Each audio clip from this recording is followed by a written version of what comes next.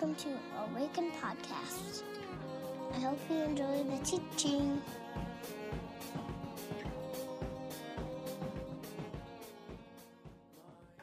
Welcome, everybody. I'm glad you're here. If you have a Bible, I'd like to invite you to turn to the book of Mark. We're in a series on Mark's Gospel leading up to Easter in the season of Lent. If you didn't know, it's Lent.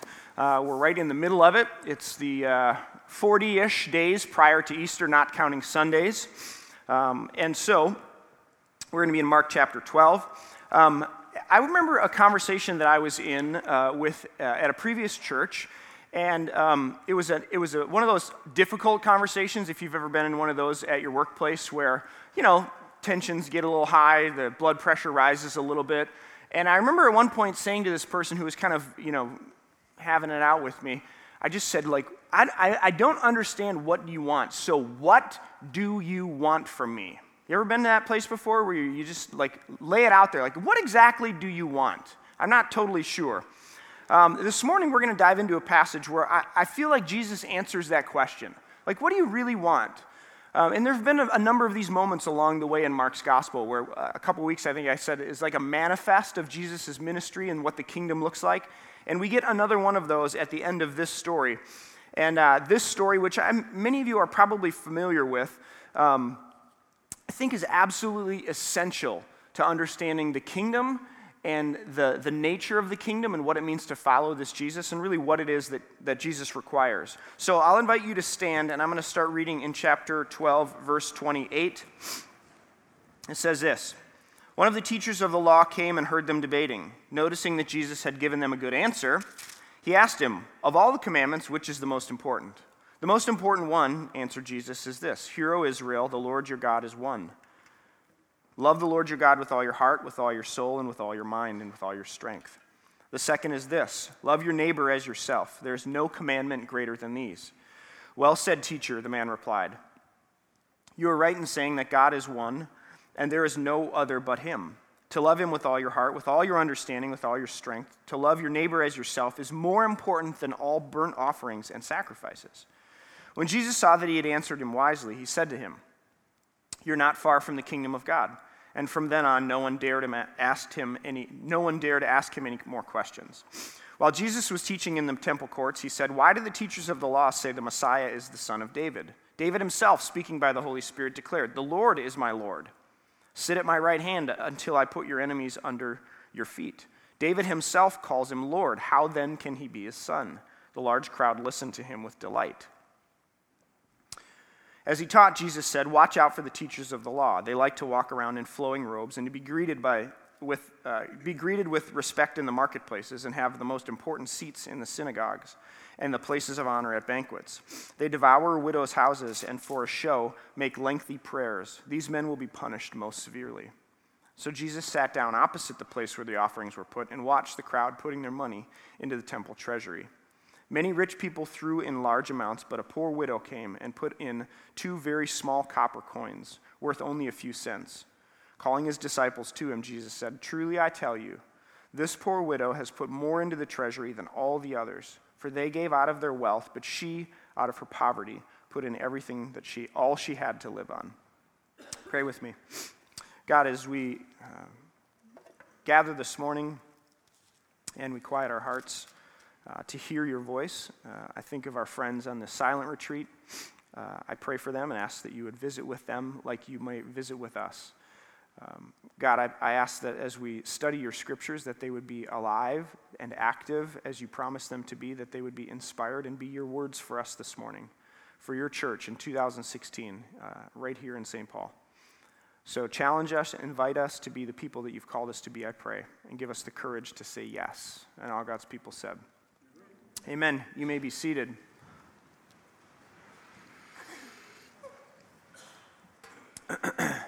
So this morning in this passage, there's kind of 3 distinct parts, and I want to take them in turn. The first one is a question that's asked of Jesus, of course, this very important question by the teachers of the law. maybe the most important question Jesus is asked by them: which commandment is the most important? Essentially, if you boil it all down, which is the one or two that are the most important that sort of rise above the rest? What's the cream of the crop, they ask. Then there's a riddle that Jesus asks or sort of gives to them, and it's sort of cryptic.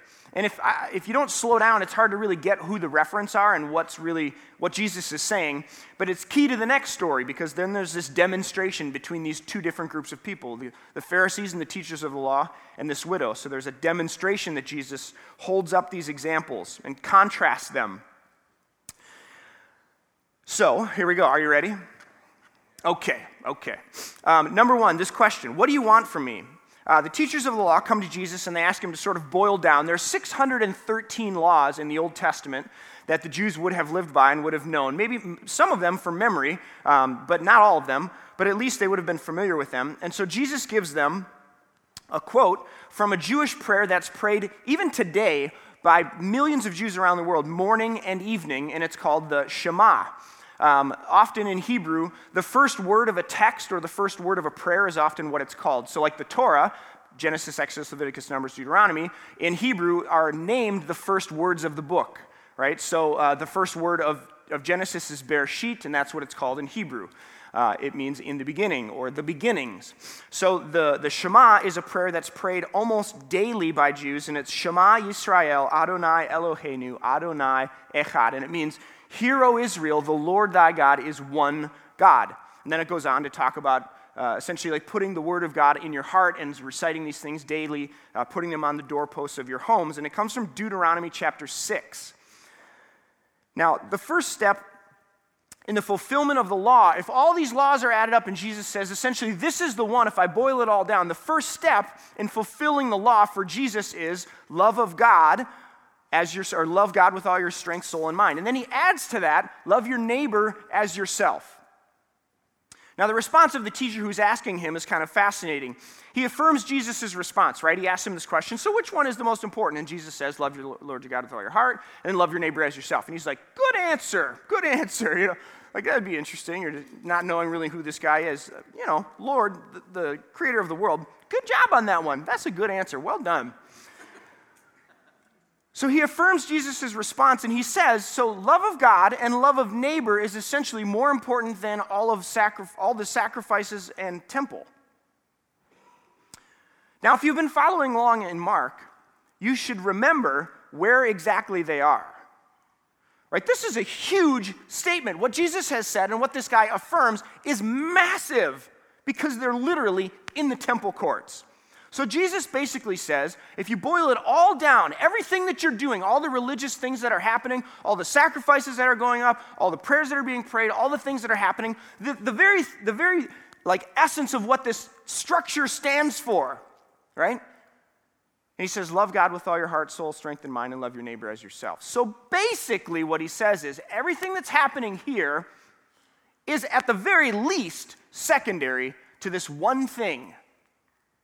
And maybe even more than that, is sort of missing the point, right? Because Jesus has something to say to the temple and to Israel and to the structure that they're standing in. If you've been following in this story, he's thrown the temples over and he's critiquing it.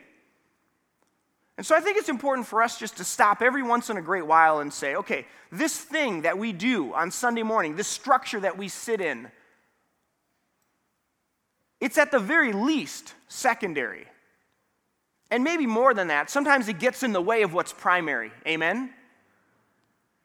So Jesus says, love the Lord your God with all your heart, soul, strength, and mind, and love your neighbor as yourself, as he sits in the temple courts. It's sort of like the proverbial mic drop. He's sort of blowing the whole thing up, and he's inviting these people to come back to return to what's essential, which is love of God and love of self and love of neighbor. Now, a couple things that I want to note on this one before we move to this riddle that he offers. I think first and foremost, we could say that love matters most. Religious people work really, really, really hard to arrange furniture in their heads. Right? Like we work really hard to make sure that we understand something properly and that doctrine and dogma are all properly arranged, if we want to call that furniture, in our minds. And I want to stop and say that what I think Jesus is saying, and what I would offer to you this morning is,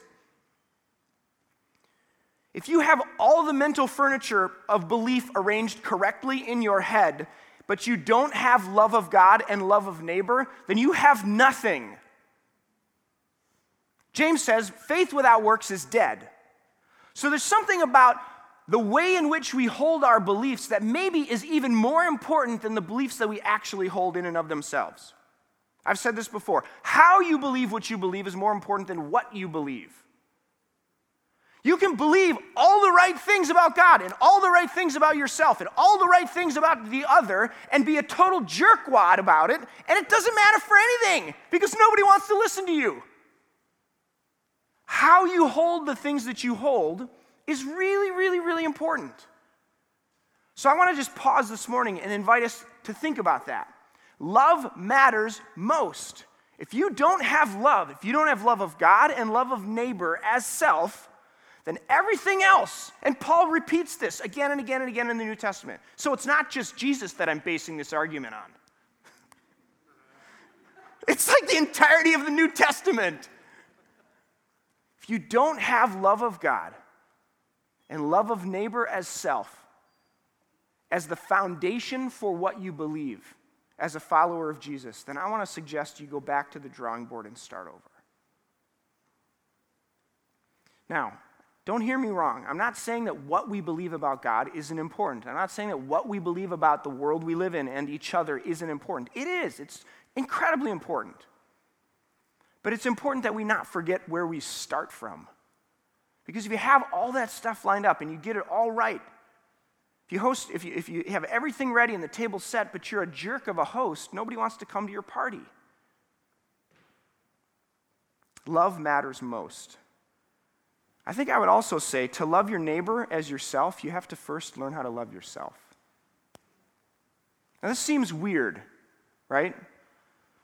Because, well, this is an all play. I'd love for you to just shout out. What are some of the messages we've heard or you've heard about yourself from the church? Shout it out. You're a sinner. What else? Not good enough. What else? You're guilty. What else? Saved a wretch like me. Ironically enough, we're going to sing that song in about 10 minutes. So think about that one as we sing it, right? It's the irony. We're just sort of trying to create some dissonance in your head. Good art. Now, that's not the only messages maybe we've heard, so I don't want to paint the entirety of our church experience or our religious experience with that brush, but I think if we're being honest, often the message we get about self from religion or even culture begins in Genesis 3, not Genesis 1. Right? You're a sinner. You're in need of grace. Without God's help, you are a mess, lost cause, a wretch, a worm, even some of our forefathers might say.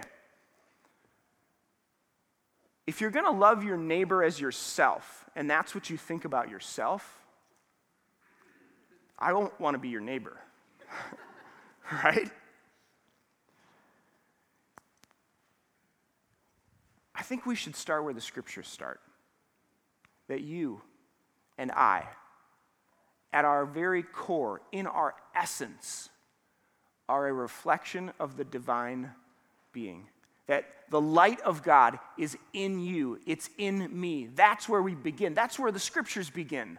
Not you're a sinner, you've fallen, you're a wretch, you need grace. Actually, the scriptures begin with you're beautiful, you're wonderfully made, you belong, you are loved.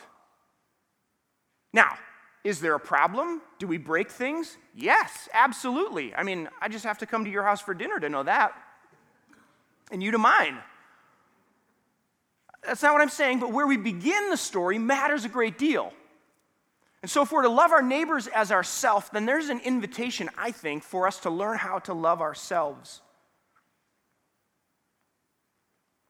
It's hard to love yourself when the messages you've received are anything less than what I think the scriptures say, that you are a gift from God with unsurpassable worth. If you believe that about yourself first, that when we, in fact, it's interesting that the scriptures, the word in Hebrew for repent is the word teshuva, which means turn around or return. So basically, instead of becoming something totally new, we're returning to something that we already are, in essence. That's the biblical narrative. So return to an image. You are an image bearer of God first. You are loved, you belong. To love neighbor as self means you have to learn how to say, I'm actually of worth. I'm of great value to God. I'm a unique creation that God loves with unbelievable, relentless love. If we can start there, then maybe we could love our neighbors as ourselves. I wonder if that isn't part of the problem in terms of our inability to love our neighbor well. I don't know. That's just an offering for you to think about this morning. Either way, Jesus begins with this, love your neighbor as yourself, and then, or love God with all your strength, soul, and mind, and love your neighbor as yourself. So this is the question. Then he moves on to this riddle. And I would say maybe the riddle, you could say it this way, the Lord becomes the Son. Now stick with me here.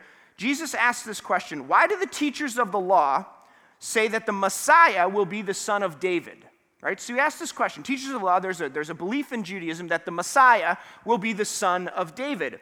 And then he quotes from the Psalms where David himself refers to the Messiah as the Lord. All right? So Jesus is pointing out that the Jewish expectation of the Messiah is that he'll be the son of David, but then also that David in the Psalms, quote, or says, is speaking about this person who is his senior, not his junior, right? If the Messiah is going to be the son of David, then David would speak about this person as his junior, not his senior. That makes sense? So he's essentially referring to somebody as the Lord, and the Psalms then go on to say that the Lord is the Messiah. The Messiah becomes the son of David. So essentially this person that David is talking about as the Lord becomes the son of David. So how then does the Lord become the son? What's the riddle here? Or this is the riddle. Jesus' move from Lord, which David calls him rightfully, to the Son, which he is, the son of David, which the scriptures talk about, is a move that is essential to getting what it means to follow Jesus. And it's essential to understanding why he then shows the widow and the religious leaders in the next story. And the move is, Jesus' move from Lord to Son is not a move to gain popularity and power like the teachers of the law, but rather the opposite in that he gives up his very life to do so. If you have your Bibles, turn to Philippians chapter 2. There's a passage that I'm going to read very slowly and intentionally because it's one of the most important passages in the New Testament if you're going to understand what has exactly happened in this Jesus guy. Paul says this, who being in the very nature God, did not consider equality with God something to be used to his own advantage. Rather, he made himself nothing by taking the very nature of a servant, being made in human likeness. And being found in appearance as a man, he humbled himself by becoming obedient to death, even death on a cross. So the Lord becomes the Son by giving up everything, by humbling himself to become obedient to death. Therefore, God exalts him to the highest place and gives him the name that is above every name, that at that name of Jesus, every knee should bow in heaven and on earth, every tongue acknowledge that Jesus Christ is Lord, to the glory of God the Father. How does the Lord become the Son? This is the Jesus move. This is the kingdom move. We talked about this a couple weeks ago, that the kingdom move is always power under. It's always divesting our own desires and our own power and our own authority to serve someone else. How does the Lord become the Son? By giving up everything, by sacrificial love. And then there's this third section of the passage that we read this morning in Mark, this demonstration. So Jesus then says, okay, you guys want to see how this works? Love God with all your strength, soul, and mind. Love your neighbor as yourself. Here's a riddle. The Lord becomes the Son. How does this work? Sacrificial love. Here's what it looks like. Here's two groups of people. These religious leaders. These people, they come in the temple. They've got their robes flowing. They got their ties tied. They get all the seats, the best seats in the synagogue. They get the popcorn. I mean, they get all the perks at the deal, right? They get cappuccinos instead of drip coffee. I mean, it's like, come on, people. And then they say these prayers, and they want everybody to hear them, and they want to be greeted with respect. He says, these folks, man, they've totally missed it. But here's a woman who gets it. Jesus shows how it works by contrasting these two groups of people. And here's the kicker. The Pharisees and the teachers of the law, the people that he's comparing the widow to, these are people that should have been empowering and serving the people of Israel. But yet we find them not serving them, but actually exploiting them. We find Josephus is a historian, and in Josephus and other places, we learned that the high priests and the teachers of the law, they would often extort and exploit the people around them. They would take the money that people were giving before it were ever to get to the priests to sort of pad their own coffers. They would take people's land. It was just ridiculous, the things that they were doing, which is why Jesus says these people devour widows' homes. They were literally predatory lenders. They would take people's land and take people's money. And these are the people who are at the top of the deal. They're the ones who are at the top of the temple. They're the ones who are supposed to be serving the people. Oh my gosh. And they're the backdrop for this woman who becomes the sort of poster person for the kingdom and what it looks like. What is Jesus saying? If you don't have the love of God and self and neighbor in your heart, you have nothing. All the religious piety, all the apparent holiness cannot get you where one seemingly small and insignificant gift can get you. What does God want, and how do you get there? It seems very clear to me that from this text that the kingdom and the movement of Jesus moves us away from blind obedience and adherence to religious laws and rules for piety's sake, and towards a broken heart and contrite heart that's willing to give up everything, just as Jesus the Lord did to become the Son. You see the connections now. So this morning, maybe you're fed up with religion. Maybe you're fed up with all the rules and regulation and judgment and hypocrites who appear to be whitewashed on the outside and sort of clean and everything's together, but on the inside are just rotting dead corpses. I would say to you that Jesus is with you. Amen, Brother Micah. Jesus is with the poor in spirit and the brokenhearted. Jesus is with the marginalized and the exploited. Jesus is with those who are at the end of their ropes. Jesus is with those who give all that they have in worship and in love of God, who recognize themselves as a gift from God, unsurpassable worth and value, who love their neighbors as yourself. Jesus is with those people. That's good news. So my challenge to you this morning, maybe a couple of questions, invitations.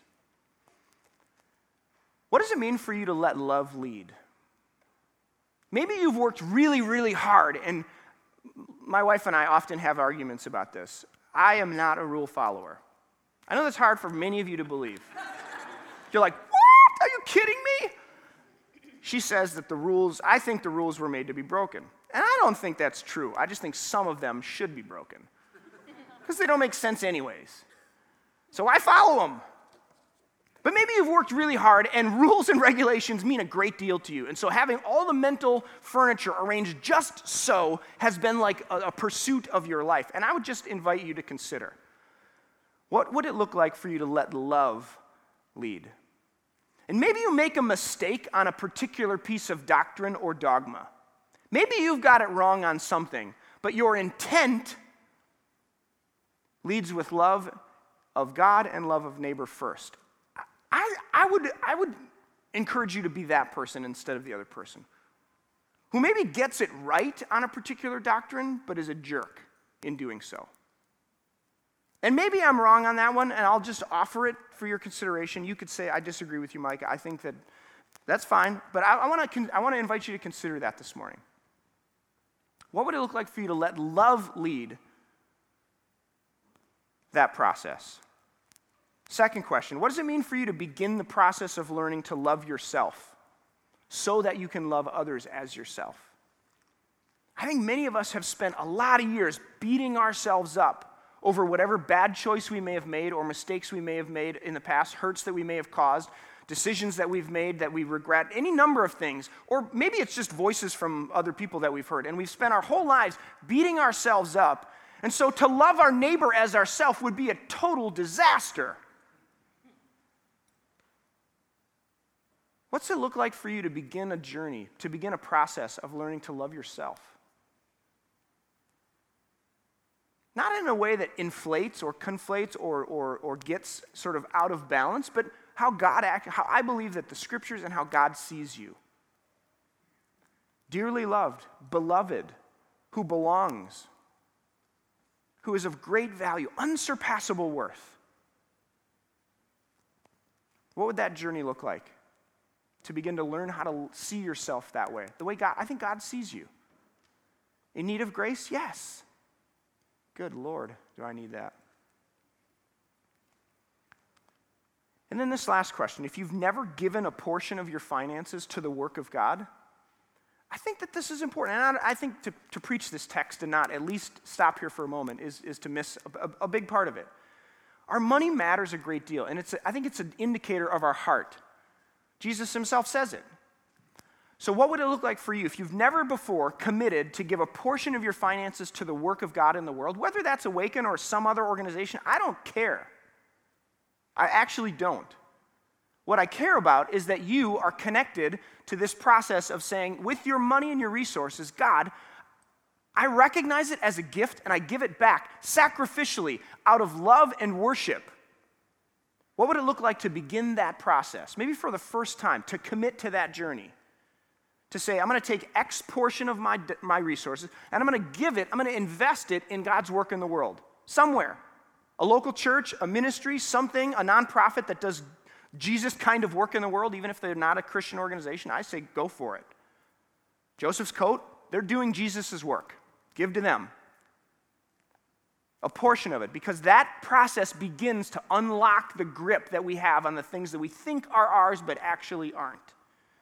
That is an important journey in the spiritual life. I want to encourage you to think about it. So those three questions. What's it mean for you to let love lead? This process of learning to love yourself, and maybe if you've never given a portion of your money to the work of God in the world. I want to invite you to think about those things. I'm going to invite us to a time of silence. The band's going to come. They're going to lead us in song. We want to provide this opportunity to respond. And so hopefully some of these songs will touch on some of the things that we're thinking about and we're discussing. There's always a prayer team available during this response time. You're welcome to use that and to maybe just have someone bear witness to something that you feel like God might be doing in your heart. And know that the kneelers are available. If you're in a pew and you want to connect the posture of your heart to the posture of your body, that's never a bad thing, so feel free to use those. So let me pray and invite us to a time of silence and then response. God, as we take just a few moments in the busyness of our week, in the busyness of a Sunday, we want to stop and just listen. So Holy Spirit, as we do, come, be near, speak, encourage, invite. Do the things that you do. And I pray, God, that you would highlight something for us this morning to think about more deeply, to maybe pursue. Maybe it's a process of unarranging some of the furniture so that we can put a nice foundation of love of God and love of neighbor first.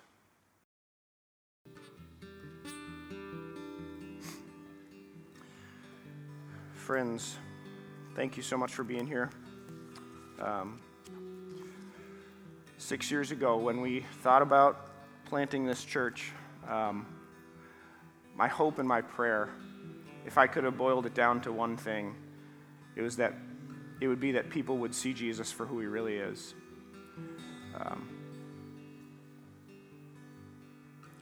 And I hope and I pray that that's true.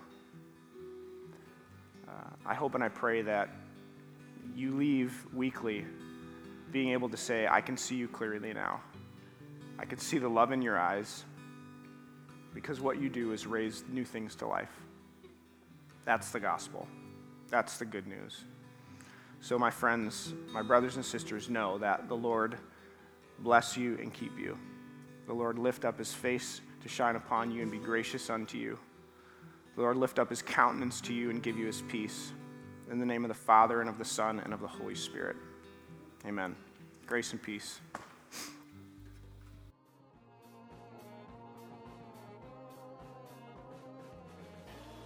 Find us online at www.awakencommunity.com or on Facebook at www.facebook.com/awakencommunity or on Twitter at Awaken Community.